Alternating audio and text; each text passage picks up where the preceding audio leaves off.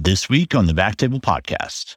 I like to think that I'm using IR as a lab to test a theory of ethics. Maybe it'll blow up in my face. Maybe this is all silly, but I never thought that even going through grad school in ethics, it just didn't resonate with me of being like a practical thing that I would find helpful being a physician.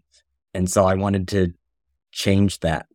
So that's part of what I want to do with this initiative is create educational material specifically for IRs, which is maybe a little bit easier to approach than like those research ethics modules that a lot of institutions have us do. I find them boring and I like ethics.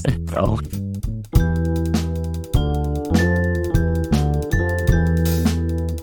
Ladies and gentlemen, welcome to the Backtable Podcast. If you are a new listener, welcome.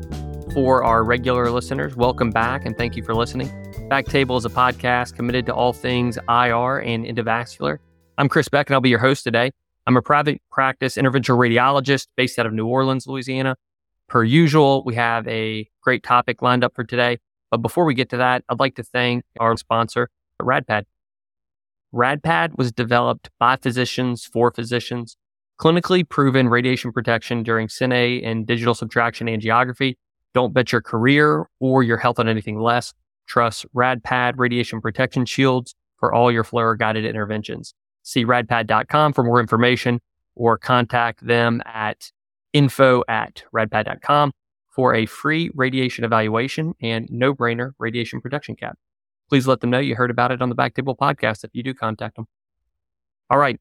Our guest today is Dr. Eric Keller. For our regular listeners, you may remember Dr. Keller from a recent episode, number 63, where we discussed the identity of interventional radiology and turf wars. Today, we'll be talking about ethics in interventional radiology. So, Eric, welcome back to the show. Hey, thanks for having me. It's really awesome hanging out with you all and getting the chance to discuss this topic. Yeah, for sure. Felt like we had you on last time and, offline we were kind of talking about other great ideas. And I know this is a project of yours that you've been working on broad scope. But before we jump in, would you just take a second to kind of introduce yourself and tell everyone where you are and your training and everything like that? Yeah, sure thing. So currently I'm in my PGY 3 year, so now R2 year at Stanford University. I'm one of the integrated IR/DR residents there. And one of my backgrounds is that I did a master's in medical humanities and bioethics. And so that's actually how I got involved in the thing that we talked about last time about using medical anthropology to look at professional cultures in healthcare. But more recently, I've been using that background to explore ethics in interventional radiology. That's awesome. So I guess a good place to start is, can you just kind of define what medical ethics is and the scope of that and how it applies to interventional radiology? Yeah, so actually it's a more complex question than it would seem in that in the ethics world, it's kind of debated if medical ethics is its own field or if it's really a hodgepodge of different fields talking about the same thing, if that makes sense. But the way that I think about it, to keep things simple, is I think of ethics as just the collective values of a group of people.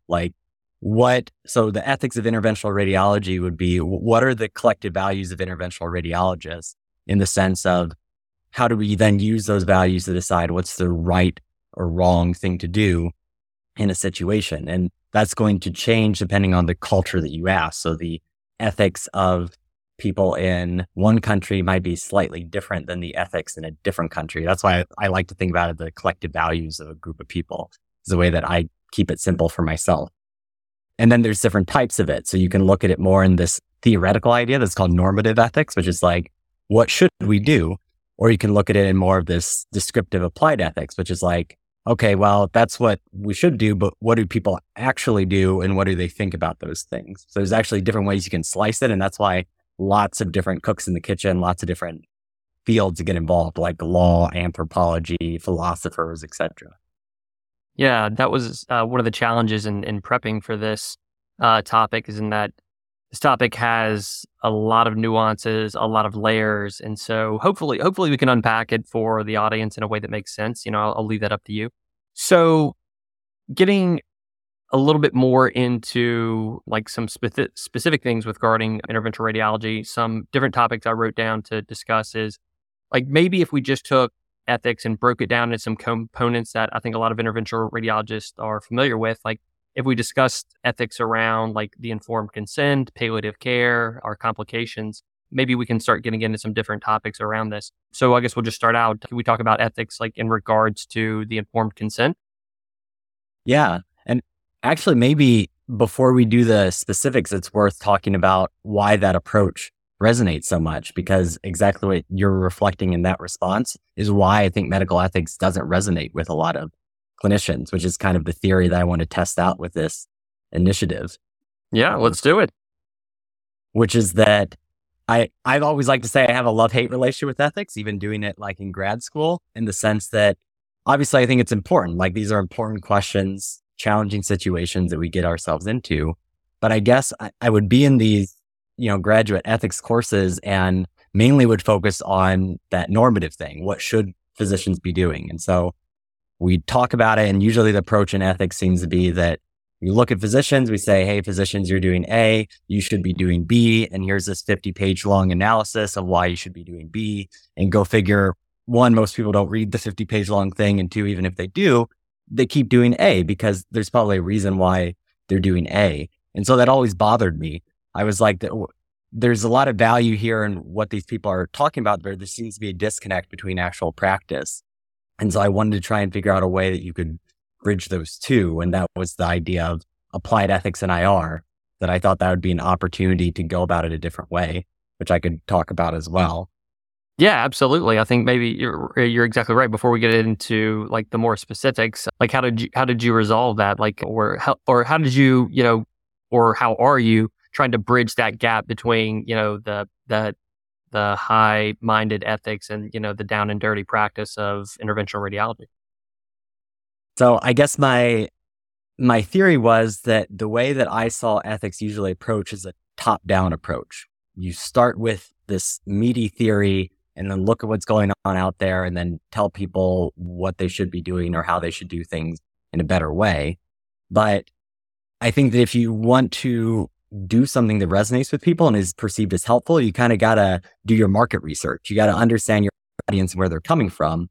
And so that gets into that applied ethics approach that's more bottom up. Start by understanding what are the challenging situations that interventional radiologists face? What do they think about those situations? And then design tools or workflows or things like that then helps them navigate those challenging situations better. So that's the opposite approach, but it tends to not be the common approach in ethics. And so largely I had that idea a long time ago and I never acted on it because I thought I was just an outlier. But then as I started to get into the IR world, I was like, well, ethics in IR doesn't really exist. Like that's not a big part of our field. And so this is a perfect opportunity to test that theory that if you approach ethics in this ground up, especially specific way, maybe it will be perceived as more helpful and useful to a specialty. So that's why I started doing a year ago, and now it's grown a lot more. So I think that we're getting a little bit of traction. And then there's another part to it too, but I don't want to go on too long. No, actually, I think it's very worth just kind of continue to push on, because what so far everything that you said to me has really resonated in that, thinking about ethics like from a very high-minded approach, there's not a lot of practical applications, or it's so convoluted and difficult that it kind of makes your head hurt. And so approaching up from a bottom up process makes a lot of sense to me. So yeah, continue on what you're saying. Yeah. And so at least it made sense to me too. So I'm glad it resonates with other people. But the other part of it is that usually the theory of medical ethics that's taught in medical school tends to be something called principalism. And it's because it lends itself very well to a multiple choice test. And essentially principalism is that, well, let's think about ethics, that there's kind of four main ethical principles that can come into conflict. And so your way of deciding what's the right thing to do is I say, principle one, like autonomy, is coming into conflict with beneficence. And I figure out the right thing to do by figuring out which one should take priority. Sounds nice, but I've never heard anyone in the middle of an IR case be like, hang on a second, guys. What two ethical principles here are coming into conflict to figure out the right thing to do? It's just not the way that clinicians think. But there's a lot of other ethical theories out there. And actually, I think the ethical theory that better reflects the way that I would describe the way the IRs think is two of them. One is casuistry and the other one is virtue ethics. And casuistry is basically like, let's look at the other times that we've had this situation come up and how those turned out to figure out what I should do in this situation. I think usually we're very like case-based and case-minded, and that's totally a valid ethical approach. It's just usually not the thing that's taught. And so the other part of this applied ethics and IR thing was that, well, if we're going to talk about this at conferences, we're not going to do a didactic session for an hour talking about principles. We're going to do a case-based discussion of the sticky situations we get into if you want it to resonate with IRs. That sounds very much like the speed of interventional radiology. And what about, I think the other one you mentioned was virtue ethics. Is that another process and another way to look at it? Yeah, virtue ethics is more, rather than focusing on specific actions, you focus on the intention behind the action. And I think that that's more helpful in healthcare just because it's really hard to have absolutes in healthcare to be like, well, in situation A, you should never do X. It usually doesn't work out that way. Even if we talk about like futility. So if you say that, well, I have this, consult for this gastrostomy tube, and in situations where the patient meets X, Y, and Z, we should never do a gastrostomy tube. It's tough because usually there's a lot of complexity in that decision. So it's almost more helpful to start thinking about, well, what are the values of things that we think about? Like, what's the end game when we put in a gastrostomy tube? And are we achieving that ends or not by doing it? I think it's a little more flexible and tends to be the way that people approach things when they think about like morals and ethics in healthcare. So that's why I think the combination of that case-based casuistry with virtue ethics when we talk about ethics and IR is probably a little more helpful and more like the way that IRs actually think rather than, say, principlism or other ethical theories. Sure. And do we have, or is it possible to borrow on other specialties? Maybe in regards to interventional radiology, and we're kind of in early/emerging specialty. Is it helpful to look to internal medicine, surgery, or some specialties that have been around a little bit longer as far as like what they're doing and their approach to things? I think so. The only caveat I'd say is that this idea of ground up specialty specific ethics doesn't really exist anywhere else. This is something that would be new, actually, and something that we could contribute as IRs to kind of the rest of medicine is a different way to approach things. So I am in this like initiative trying to pull from what other specialties are doing, but largely what other specialties have done have been that top-down approach where they're like, well, this is what the AMA says about medical ethics, and I'm an emergency medicine society, so I'm going to take their code of ethics and kind of adjust it a little bit to emergency medicine specific things. But that's still pretty top-down. You're not really talking to emergency medicine physicians and saying, these are the things they're concerned about and how they think about it. That's different. And something that hopefully, if it works out in IR, maybe would be something that would be helpful to other specialties. That's very interesting. So in a lot of ways, you're breaking new ground here. I like to think that I'm using IR as a lab to test a theory of ethics. Maybe it'll blow up in my face. Maybe this is all silly, but I never thought that even going through grad school in ethics, it just didn't resonate with me of being like a practical thing that I would find helpful being a physician. And so I wanted to change that. That's awesome. Okay, so now some groundwork. Anything else to talk about before we kind of jump into some of the components of the ground up approach, where we talk about some of the components of interventional radiology and how ethics plays in? Nah, that's my extended elevator pitch about applied ethics. And then, we kind of focused on, because of the anthropology stuff, 5 main areas that seem to be kind of sticky situations that IRs tend to get into. Okay. And would you go ahead and just kind of talk about, or just first just lift off those 5 main areas and then we'll kind of tackle them one by one? Yeah. So I think futility is a big one. Futility versus palliative care. It's like, when do you say no and how do you walk that line? Consent, which is relevant throughout healthcare, but sometimes can be difficult for IR because people are less familiar about what we do. So there's that extra burden there sometimes, especially if there's communication barriers. There's dealing with complications and the implications of that is a big one for all procedural specialties. There's conflicts of interest / research ethics. We invent a lot of the tools that we then use that can create a lot of issues sometimes and complexity to navigate. And then there's the ethics of kind of what we talked about in the other episode, which is kind of tribalism, the interplay between the positive aspects of competition versus the positive aspects of collaboration, and what are the implications or business ethics of how you practice medicine. Okay.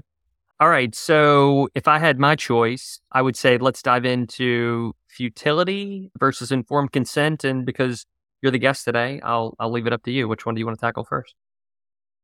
Well, for our audience, we actually just did a survey through SIR of ethics topics, and apparently people think that futility is the most pressing issue. So maybe we should start there. I think that's smart. All right, so let's talk about futility and how ethics kind of plays a role in that. And maybe first, can you lay some groundwork in terms of what you guys learned from the SIR survey, and just kind of establish some what are we talking about when we're talking about futility and palliative care? Yeah, so futility, super nebulous topic in that it's been debated for decades about how do you define that? Because the problem with it is that you might be able to find it in retrospect. You look back and say, okay, we did that procedure, we put in the gastrostomy tube and it really had no benefit whatsoever.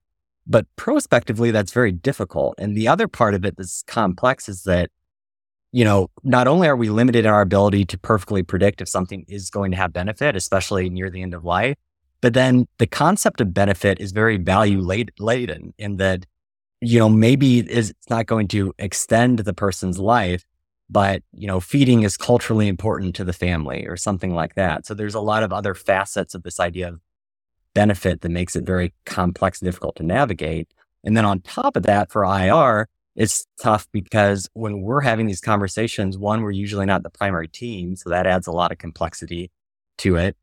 But then two, because we do a lot of things that are minimally invasive, people usually don't die from their IR procedure. It's not like cardiothoracic surgery where you could say, I'm not going to crack your chest open because you wouldn't survive it. They're usually probably going to survive it. And so that adds an extra layer of complexity when you're having those conversations. Yes, I think that what you said really makes sense in terms a couple of things. One, futility, extremely nebulous topic, and I think what one person's definition is and another person may disagree with. But also in terms of the IR procedures, relatively low morbidity, low complication rate is the rule of thumb, although not always, but relative to other surgical and subsurgical specialties. And so I think that creates less of a it tends to tip the risk benefit ratio in a different direction when you don't have to worry about, or you worry less about some of these things. So how does ethics play in terms of how to think about this topic and also deal with procedures or a route of care that may involve IR? Yes. So really the ethical implications are that it's pretty unanimously accepted that providing care that's futile is unethical. That if you're exposing someone to risk without a meaningful chance of benefit, then that is something that should not be done, even based on the morality of it. But then when you get into costs, there's also this extra aspect of why futility is important in that, one, there's a disproportionate amount of healthcare spending that happens at the end of life. But then two, it's actually been shown that providing care that is perceived as futile is independently associated with burnout, that it can be very distressing to the people that perform those procedures, especially if they feel forced to do so in some way. So that's why I felt like it was important ethically and also just practically as a topic to address as a specialty.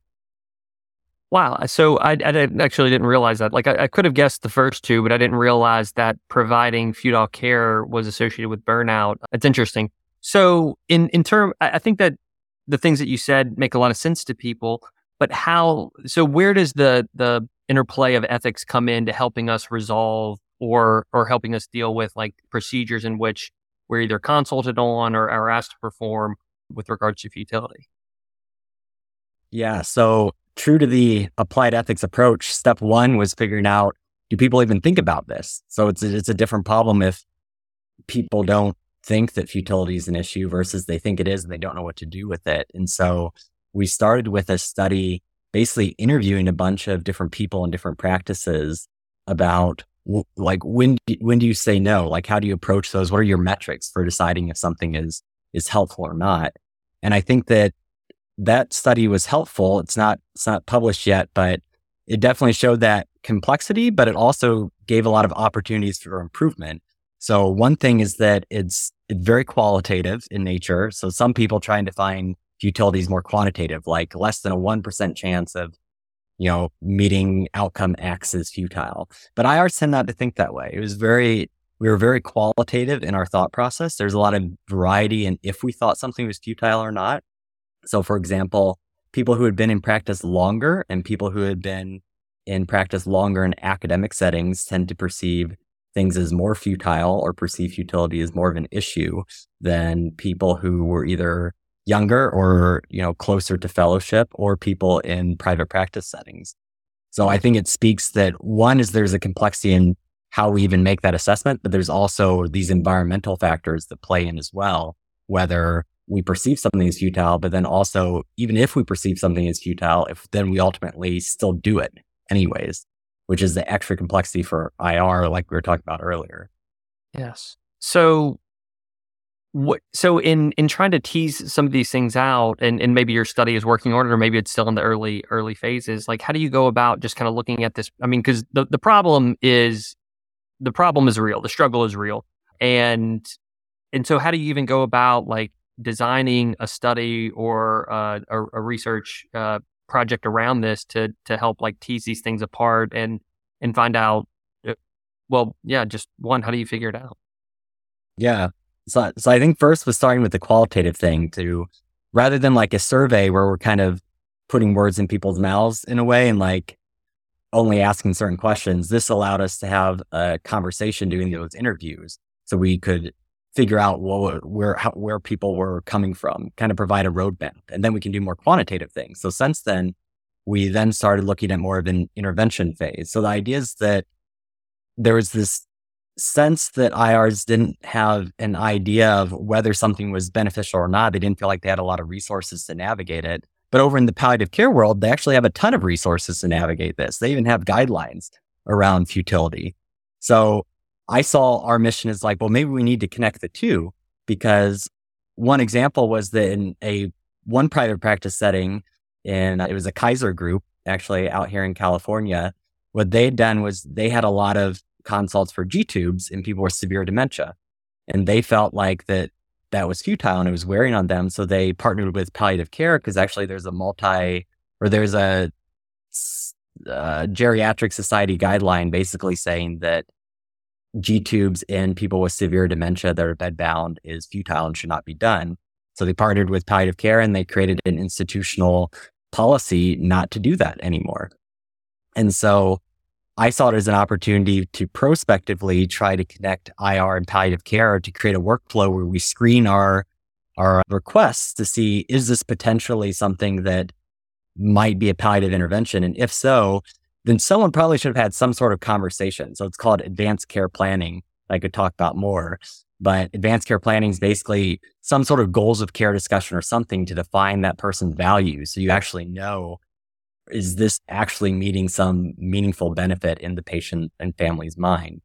And we did a retrospective study to see how often that's used in IR, and it's actually not used that often. We do a lot of procedures where people end up dying shortly after, and no one has had any sort of conversation like that within 3 months. So less than half of the time for inpatients and less than a fourth of the time for outpatients.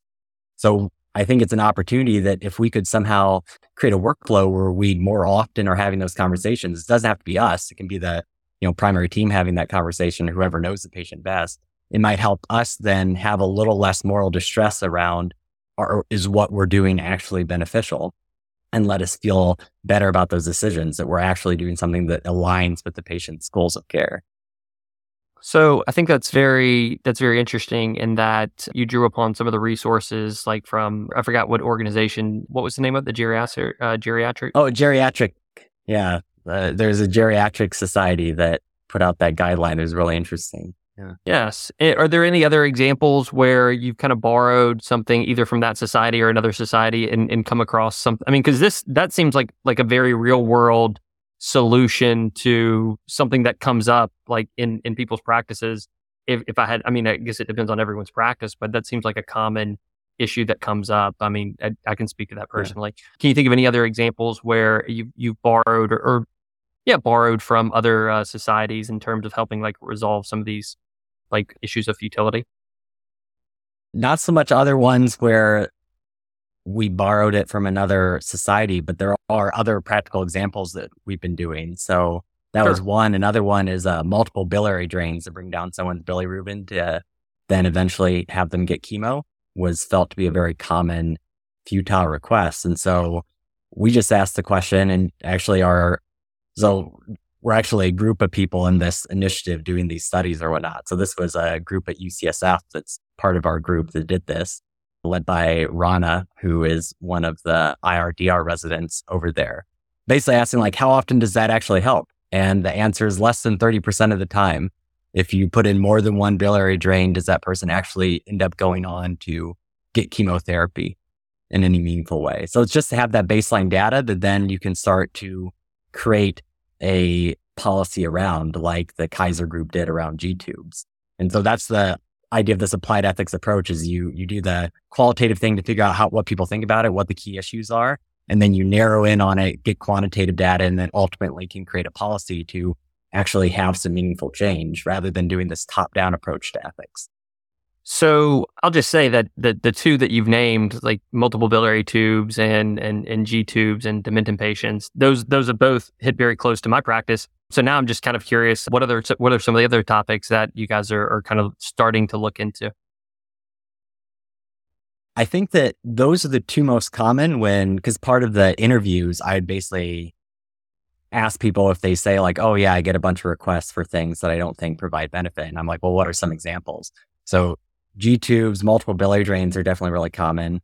Some people feel like heroic liver-directed therapy sometimes. It's like the 20 centimeter HCC with bone mets, but the person eyeballs really well. So maybe I want to do that. That one's a little more difficult, I think, because I think there's a lot of variability in that decision. So trying to suss that out in a way is a little more complex. So we haven't been able to think of a good way to approach some other ones because kind of like, and we could talk about this later about research ethics, but I think that when you're talking about these sort of topics, you have to be really careful because, we could do a study and say, well, how often does the person die right after an IR procedure? And maybe it's like 10% of the time. And you could pitch that and say, well, we're doing 10% of things that are futile, but that's not true, right? We're asked to like embolize people or they're bleeding and sometimes they die. So you have to be really thoughtful about it. And unfortunately, right now, we've only been able to really tackle the G-tube and biliary drain situation.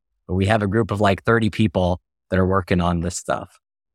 Well, I can tell you that if you tackled these two, I think there are a lot of interventional radiologists around the country, and probably, if I had to guess, around the world that would be extremely thankful. And like you said, there's a lot of reasons to, I mean, if it's not already apparent to our listeners, like there's a lot of reasons this is important. Like you've already mentioned, cost, rate of burnout, and then, primarily like are patients benefiting from these things? I think what you just said, though, is an excellent segue. Why don't we start getting into research ethics? I know we were talking a little bit offline about it, but can you kind of talk about what research ethics is and why that is kind of has some own facets to it, which are a little bit interesting? Yeah, we've been tying it with conflicts of interest too, only because I think when they think about research ethics or ethical dilemmas around research, usually conflicts of interest come up. And of course, conflicts of interest can exist, like issues around that can exist outside of research, but I've been kind of tying them together. But research ethics in itself, like most of these things, can be a very wide topic, but I like to boil down into there's the idea of ethical collection of data and there's the idea of ethical presentation of data, to keep it simple. And both of those activities can have their own dilemmas and challenges that can come up to think about. And for IR specifically, I think a lot of our complexity comes from our relationship with industry, that our specialty is what it is today because of strong partnerships between clinicians and industry. But of course, that raises the question of, well, we create a lot of the tools we use, and then are we biased in what we use? And, what are the implications of that? So I feel like that's usually why I was tying conflicts of interest and research ethics together, because for IR, I think they're very close in what things we tend to run up against. Yeah, I believe there is like an intimate relationship between those two. And I think everyone's very used to seeing the conflict of interest statements come across just about every presenter. And it's the 3 to 5 second slide in which someone tells you that, here are their conflicts. These are the companies that they're affiliated with. And then they go on to give a fantastic talk, which may or may not, have any bias in it. And from my perspective, usually not. But there's probably some bias that might be baked into.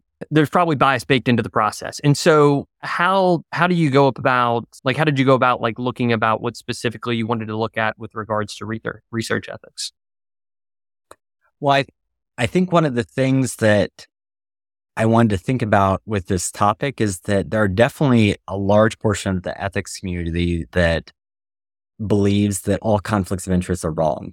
So me giving a talk, maybe I really believe in this IVC filter, and me going and giving paid talks about that IVC filter is wrong. And there are also people that don't believe that all conflicts of interest is wrong. And I tend to be more in that camp. And the reason why is because I think the moral issue around conflicts of interest isn't the existence of them, it's bias. Bias is the thing that we're afraid of, right? Is that I'm going to, that IVC filter is going to be worse than the other IVC filter, but I'm going to ignore that because I'm biased and want to keep using this one because I'm being paid for it. That's what we're afraid of. But to say that just because I have a relationship, I have that bias, I think isn't necessarily true. I think the question is that, yes, that does bias me to some point, but bias can be managed. And so the real question for us as interventional radiologists isn't how do you get rid of conflicts of interest? It's how do you manage the potential bias from them so that we can be thoughtful at what we publish and what we do for our patients. All right. So I think that lends itself to the question is, so how do you manage bias, or how do you start looking at this problem to start drumming up the solution to managing bias? Yeah. So this one's not as far along. So we designed the qualitative study to do, which would basically be similarly like futility, to interview a bunch of interventional radiologists and partners in industry about their perceptions of conflicts of interest. What do we think is okay and not okay? And I think that'll let us have a roadmap, much like the futility situation, to figure out what's a thoughtful way to go about this. Because I don't think necessarily the disclosure slides are the way to do it. I think they're fine in what they are, but I don't think that necessarily addresses the bias in a way. You can be super biased and show a slide for 2 seconds, and that might not mean anything. So I think there might be other ways to go about it that we could do in a more thoughtful way that doesn't stifle innovation. Because I think that's the risk, is you don't want to get rid of those relationships because there are good aspects of it. So I think that's the challenge for the applied ethics group. So I will say we were talking a little bit offline, and this was something that one of the other guys within Backtable asked us to bring up. And it ties into research ethics. There was an article in the JVS, or the Journal of Vascular Surgery, entitled "Prevalence of Unprofessional Social Media Content Among Young Vascular Surgeons," and that, I think, ties into research ethics and maybe both collection and presentation of data. And can you talk a little bit about this study and maybe how it highlights some issues revolving around research ethics? Yeah, I think that it's actually a really good example of multiple parts of the process. What can go wrong is, I think that there are ethical implications in the type of questions that you ask and how you ask those questions. And then there are also ethical implications in how you present that data. And I think that study was flawed on both accounts, in that the questions they were asking, even if it was well-intended, going back to the virtue ethics thing, maybe there was some good intent behind that idea of trying to empower young surgeons in some way to present themselves in some way. But it's also a very paternalistic way to look at things. And the way that they went about it showed kind of a lack of thoughtfulness and insight, I think. And so those are the type of things that we're trying to get away from, is that you can click through the city training or whatever your institution has you do for research ethics training, but maybe you don't internalize any of that information. So I think the challenge for us is that how do we avoid something like that happening in our specialty? Do we have the processes in place and resources that are meaningful to people to help avoid that from happening? Hopefully you have your own, moral compass in a way to, when you're asking those questions at some point, be like, this probably isn't okay, before it would get published and everything else. But I think it's an excellent example of why you have to be very thoughtful about the type of questions you ask and how you ask them. Sure. I think, first, when looking at this paper, almost certainly the physicians that put it together were well-meaning. I guess I just assumed, and I have no idea, and maybe this is part of my own internal bias, that it's like well-meaning persons who maybe are not equipped with, certainly not everyone has your skill set, just aren't equipped to talk about some things, and you just, inertia or momentum starts to build with a paper, and then all of a sudden you're putting out a paper that maybe it went somewhere you hadn't intended on in the first place, or you just weren't thinking about the implications of putting out that paper. Let's say for an interventional radiologist or someone interested in similar questions or issues, what are some resources available to help you navigate kind of a fuzzy topic like this? Yeah, I think there's multiple things in what you said that I'd like to touch on. Is the idea of the well-intended thing is actually what I think makes ethics so difficult, is that even the most egregious unethical research that's been highlighted throughout history or things like that, usually people are well-intended, right? People don't wake up in the morning and are like, oh, I'm going to go do this terrible thing. And so that actually makes it more difficult. And the other thing is there's this concept called unbounded ethicality, which is not a very people-friendly term, but it essentially means that we hold others to a much higher standard usually than ourselves when it comes to ethics. And the idea of that those same people that wrote that vascular surgery journal, if you would have shown them that, if someone else made it, they may have looked at that and been like, oh, that's a wrong thing to do. But when I do it myself and I know my justifications for doing it, I'm much more likely to justify away concerns that I would have. That's unbounded ethicality or whatnot, that we tend to view ourselves as ethically unbounded as opposed to the constraints we put on other people's moral actions. And so I think then for us, the question is that there's a ton of research ethics material out there, but I don't know about you, but I can't think of one off the top of my head that I'm like, wow, that's really fun to read and really resonates with me. And so I think that's one of the challenge for this applied ethics and IR group, is trying to create resources that are digestible and meaningful and resonate with people so that they actually have heard about these things or thought, or even if they just ask that question before they end up doing that study.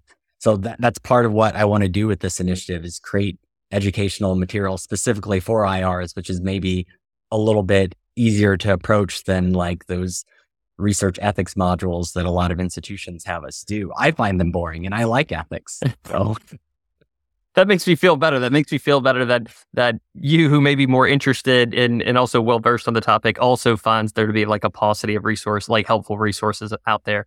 Speaking of, I think SIR does have a code of ethics. I read it. It felt very broad, and I didn't feel like it was packed full of particularly helpful information. I've never read anyone else's code of ethics, but are the code of ethics? Yeah, okay. That's what I was going to ask, is the code of ethics all kind of align these? And what's the, I guess, what's the help in putting out a document like this? And maybe if there is none, is this what maybe it looks like this is exactly what you're trying to address? Yeah, actually we could talk forever. There's a whole history to ethics codes, and even that entire idea of putting out a code of ethics is a long history. But basically what the people were trying to do that initially did that in the 17 and 1800s was articulate what are those like central values of being a good physician. They were just trying to get it out there. And it's been propagated in this way that I think is symbolic of that disconnect. Exactly what you were saying. There's actually been studies of this where they've seen how many people are familiar with the code of ethics. Like, ACR has a code of ethics. Like every society in medicine has a code of ethics, but all of those studies, the vast majority of people have never read them, one, and the vast majority of people act on a regular basis in a way that is contrary to those codes of ethics in some way or another. And so it begs the question, is that even reflective of the collective values of that group? And so I think that is the perfect example of that disconnect between the normative versus applied ethics approach, is that it's nice to think about like, here are the collective values that we want to be as physicians. But if physicians aren't acting in a way or feel like they can't act in a way that does that, or they don't find that document helpful, there's something missing. And that's what I'm trying to create. Okay. Awesome. Well, more power to you. And I hope it happens. Talking more about resources, I think most hospitals and especially large academic institutions have ethics boards, and they have resources available for if you get into a problem that puts you in an ethical dilemma.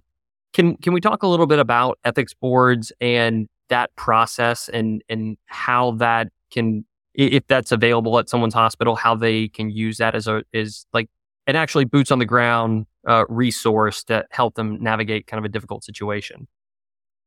Yeah, definitely. I think that, well, yeah, what did you want to talk about it? Yeah. So this is a good question. And maybe you don't know, or maybe it's kind of like taking a left turn, but there are ethics committees out there. Do you know about the process to where someone accesses ethics committees and how they help you? Like me personally, I've never accessed an ethics committee or been a part of one. And I know that we have one, but I'd actually, and I'm sure I know about the process to use it, but how do they help you? Like what information do they give you to then go on to make a decision? I mean, I assume they don't make the decision for you, but they provide you with some kind of guidance on it. Yeah, it's kind of like consult like any other service. So that was actually part of my graduate training was ethics consultation training. And the idea is exactly that. Just like someone would ask you saying that, hey, I think this person might need an IVC filter or whatnot. Can you help me think about that? It's a little bit broader in the sense of that you're like, someone's asked me to do something that I think is all risk, no benefit, but the other team's really like pushing about it. Can you help us kind of suss this out and help us resolve this like situation or conflict? They're very good with that. And usually the way that they do that is that they talk to each of those groups. They try and figure out where everyone is coming from and then use their understanding of the law and the ethical cases that they know about before and the philosophy and theories like we were talking about earlier to try and help make a suggestion about the right thing to do in that situation. So I do think they can be very helpful. The downside of it is that they are a degree disconnected. So when it comes to like these IR specific issues, they might not be really as familiar with that. So it kind of has to be a partnership. And so I see them as helpful, but I also think that we need to create some things in our own specialty to be able to engage them in a more thoughtful way. And I'm sure that the quality of different ethics committees can vary, very much on a local and regional level. And so the amount of help you may receive or how helpful you find the ethics committee's suggestions, I'm sure can vary widely. I'm interested. Maybe we can, maybe there's some way we can kind of poll some of the Backtable audience to see if anyone's had some encounters with their ethics committees and kind of what the resolution of those was. Let me backtrack a little bit, Eric. There's one thing that I did want to talk about in terms, we did futility, we did research ethics, but one of the things I did want to talk about was the informed consent process. In the informed consent process, I feel like so many people are doing the informed consent that you would almost think that we would have like a very firm grasp on exactly what we're doing, how to do it. But can we talk about how ethics plays into the informed consent process and maybe why you identified that as like something like in particular to take a look at? Yeah, it's actually a different part. It's actually a different type of complexity of something to talk about rather than futility, because I feel like futility in IR is like a lot of people think about it, but don't necessarily know what to do about it. Whereas consent, people don't think about it because we do it all the time. Yeah, we're doing the informed consent constantly, but why did you identify like informed consent as one of the ways that you could help dig into the ethics component of it and improve that process? Yeah, so there's actually quite a bit of data showing that consent in healthcare does not live up to its theoretical ideal very often. So that we don't really do a great job of truly informing patients. Now, that's extrapolated a bit, right? It's not like that I can say that about IR specifically, but the idea is generally that we do a pretty good job of describing the procedure and mentioning risks, but we don't usually tend to do a good job of giving consistent information in the type of risks that we quote and numbers that we quote. And we usually don't do a good job in healthcare of talking about alternatives very thoughtfully. Now, of course, everyone varies, right? Like there are some people that are rocking it out of the park every day, but as a collective whole in healthcare, it tends to be a struggle for us, particularly when it comes to groups that have some sort of communication barrier. So there's evidence that we don't do as good a job if we're using an interpreter per se, or trying to, make sure that we're presenting things at the national reading level, which is 7th grade. So a lot of times people can end up talking over people's heads, but there's such a power differential that the patient doesn't want to say like, hey, I don't understand what you're saying. So they just nod and agree. So that's the idea of why it's a hot topic. And it's also something that is very actionable. Unlike the conflicts of interest one where we're not as far along, we're actually a lot further along on this one. So can you kind of talk about some problems that you've kind of mentioned a couple of problems that you identified. So in what ways have you made a little headway in regards to the informed consent? Yeah. So one thing that's pretty well supportive of a way to do consent better, more efficiently, is something called decision support aids, which is like pamphlets, videos, things like that present information at that reading level in the person's native language in a consistent way. And it ends up that if you use those decision support aids, it increases understanding, satisfaction, actually decreases the amount of time that you spend consenting. So you do something better, more efficiently. The reason why is that usually they're given to patients before you're having the conversation. So part of the conversation's already been had for you. So then you can really focus in on the patient's specific needs. And so the idea was, well, we should create that in IR. It's like when you go to gallbladder clinic, you get the gallbladder, surgery little pamphlet about gallbladder surgeries that have a bunch of cool diagrams and stuff like that. Sure. Now, some specialties have little handouts and things, but we don't really have like a national standardized like thing to give out to patients about these different procedures that tell them, consistent information about the risk, benefits, and alternative. So that was the idea. So let's create that. So that's what I've been doing for the last year and a half with the interventional initiative with Isabel Newton's help down at UC San Diego. And now we've created them for about 30 procedures vetted by multiple interventional radiologists. And then now we're getting them vetted by diverse patient groups, custom graphics. And then we're going to do a randomized control trial at Stanford and UCSD to demonstrate that they work the same as other decision support aids. So then we can share it with the IR community and have something like that for IR.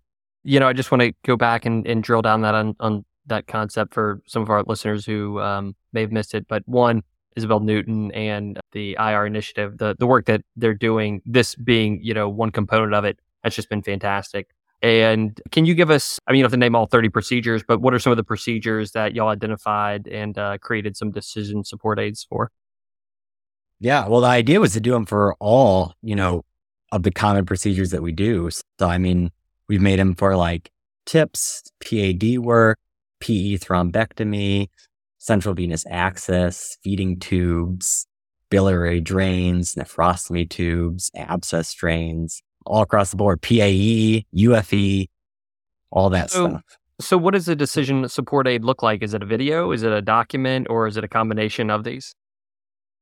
So you could do anything. Right now, what we have is for those 30, they're handouts with custom graphics and things like that, all to 7th grade reading level. Also through the interventional initiative, they have some videos already made for some of the more complex procedures, like talking about TACE or Y90. And so the idea is that you kind of have a suite of decision support aids, because we don't all learn all in the same way. Maybe the handout doesn't resonate with me, but I'm really more of a video person. So the idea would be to have those for our patients where, any IR practice, wherever, you would have the suite of decision support aids to give your patient to help them better understand Y90 radioembolization before they undergo that, so that they can make an informed decision and be an advocate for themselves. Well, I think that's sounds awesome. I think a lot of people would be looking forward to having some of these documents or some of these resources available to them, because I think what you find once you get out of fellowship is that the amount of resources you have can be a little bit thin depending on what institution you go to. And then sometimes it's, you feel like you're reinventing the wheel, having to create your own decision support aids or things to help you with the informed consent. So this would be a fantastic resource that I think a lot of IRs would find helpful. That's the hope with a lot of these things, is that, and again, I think it's a good example of this different approach, is rather than big long thing in JBIR being like, I think consent is problematic and we need to do X or something, or we're not doing a good job of it. So that's not super helpful, because most people are doing the best they can and are trying to be thoughtful and things, and maybe people are knocking out the park. It's more helpful to say, well, if I think that we could do a better job of it, let's create a tool to do that.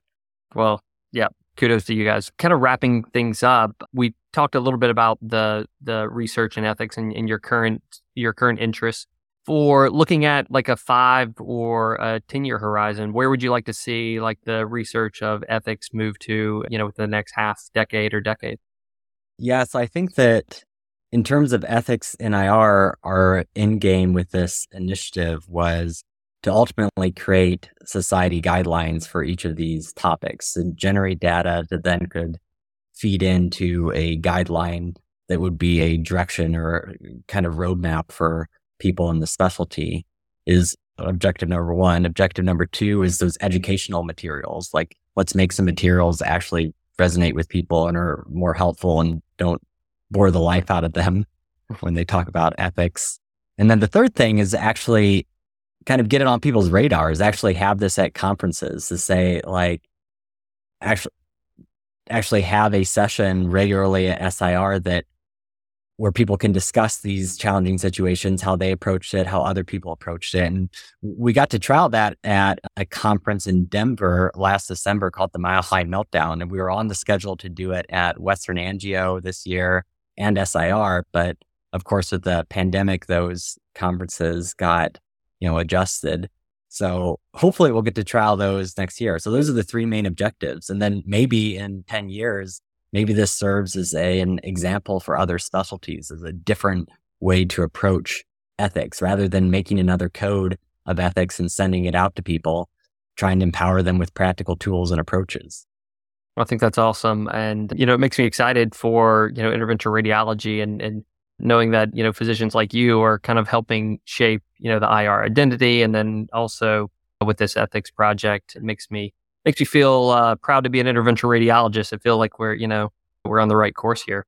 All right, Eric, any last thoughts on any stones left unturned or any final thoughts? Well, I think the main thing is just, I wanted to give a shout out at some point to say that it's not like that it's me doing all this, that we actually have a whole team. So SIR put together an applied ethics committee, SIO put together an applied ethics task force.